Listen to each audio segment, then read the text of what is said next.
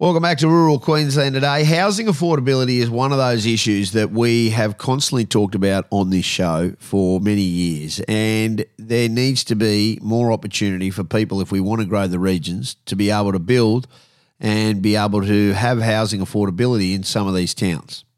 Well, the Western Downs Regional Council Mayor Paul McVeigh has put some remarkable measures in place to try and, I suppose, ignite more people wanting to build and develop across the Western Downs region. Paul joins us this morning. Mayor, good morning. Thanks so much for being with us. Yeah, good morning, Ben, and thanks for the opportunity to talk about this housing and land development incentive that we've got going on the Western Downs. Pretty exciting. I mean, we've seen the Western Downs grow through coal seam gas, and then we've seen it have a bit of a downturn, but the infrastructure has been there, and it is a phenomenal part of Queensland. It's just trying to sell. It's trying to sell the secret in some ways. So, you guys obviously have put your heads together to try and work out a way, and you've come up with $1 million strategy designed to incentivise new and pending houses and subdivisions. Can you talk us through it and how you guys got to this place and what you're expecting to see from this strategy? Yeah, I'd love to, Ben. And actually, as we talk about it, mate, we've got a region here that is growing. It's had recent Regional Australia Institute's data showed the Regional Movers Index really supports people moving from our capital cities to the Western Downs, and we're fourth in Australia at that level. So our region is growing, and we talk about whether it's ag, our manufacturing, our intensive ag, or our energy sector, all of it's growing. And the challenge, and we all know it's a national challenge at the moment about housing, but what do we do as a regional council to support this? And we've introduced this $1 million funding opportunity to develop housing and land development incentive across the Western Downs. And the incentive will stimulate the development of units, duplexes and subdivision of land across the region.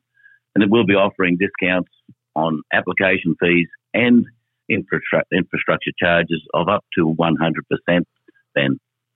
Yeah, and that's the big thing. I mean, we want to see these communities grow, but in the process, we want to see it done strategically so these towns can handle the population growth that the infrastructure's put in place. So it has to be done in a certain way. Is there the appetite from people in the metropolitan areas? Are you getting to develop and build more land? And is there the places, and I talk about like a Chinchilla, a Miles, a Dalby, these kind of towns that, are great towns, phenomenal towns, but we'd love to see them get bigger and be able to and be able to prosper. Is there the appetite coming from the east to move out? Certainly is, and that's obviously through that Regional Australia Institute Regional Movers Index has certainly proved that. But I suppose, Ben, and I totally agree with what you're saying, that we also want to maintain a very high standard of development. And so any eligible applications which will come into council will have to apply and abide by our council planning scheme. And that's really in terms of quality of design and build. And it's going to be available across all locations. You mentioned those towns. It doesn't matter if it's Tara, Jandowie, Miles, Wandoan. This will be available across our region, but it's only to be within our priority infrastructure areas and obviously wherever there's low or nil flooding risk as well. So we've had to make sure there are a few conditions around this, Ben. Yeah, I'm fascinated in how we come to this. What's going to make somebody choose the Western Downs? What is it? Is there some, I suppose, financial reward, or is it cheaper to do it there? Is there, with this package, does it incentivise to the point that, they save an enormous amount of money if they choose you guys rather than going north? What do you think it is? Look, it's not a phenomenal amounts of money involved in this, Ben, but it is about an incentive to encourage people to come here. And we know the shortages of builders, labourers, plumbers, electricians, and that is a challenge. And even though we're putting this in place, but hopefully it is something that attracts people to say, right, I can start building in the Western Downs with this incentive, and I can build cheaper than other areas. And there are jobs here. And excuse me, Ben, when we talk about jobs in here, the opportunities for jobs in our region and the opportunity to grow in those jobs, the opportunity for promotion is here. So we're not just talking about housing incentives and the opportunities to build in a very region that's very, very close to our capital cities and our coastlines as well. But it's the opportunities for job security and job growth really does encourage people to come and live in the Western Downs. And then I always get the opportunity to say it's really about the people that make it in the Western Downs. And when you have great communities and great livability, you know, people want to come and live in these regions. And I know as regional councils we'll strive to make our regions the most livable and most attractive for people to come and live. And certainly here at the Western Downs, we strive to achieve that. Yeah, and that's the big thing, isn't it? You really try to do that. Other challenges in your community, mate. Obviously, coal seam gas, the farming community. We are constantly trying to navigate. We need them both. There's no two ways, and they have to be able to work together. It's just, and look, it was taken out of your hands. It was taken out of the council's hands, and this was the government decision.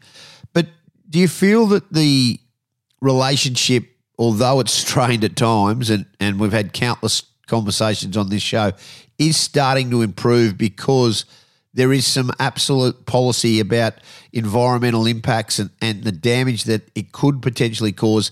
And so we are sort of starting to get to a more harmonious position where we are seeing both important industries work together.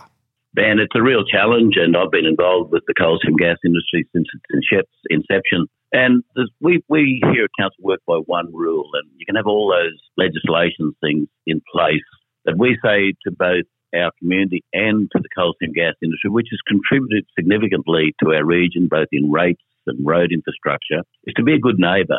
And if you're a good neighbour, you manage to work through the challenges. And I've spoken to all the resource sector industries that are involved in this. And that's the thing that we come back to all the time, is about being a good neighbour. And if you're being a good neighbour, you'll abide by all the rules. We'll be looking after those that have issues with this. And so, Ben, we can have all that legislation. And one thing we don't want is to have the Hatfields and McCoys where neighbours don't get on for years and years. And this industry is here for many, many decades to be, and we certainly encourage it. So we certainly want everyone to be a good neighbour. Yeah, you did right. Great to chat. Overdue to have a chat to you, Paul. It's really good to talk to you. Western Downs Regional Council Mayor, and I hope more people are moving to that neck of the woods.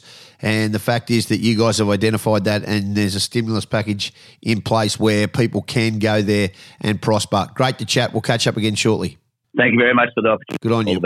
Paul McVeigh, Western Downs Regional Council Mayor. This is Rural Queensland Today on the Resonate Broadcast Network, Wednesday morning, the 13th of July.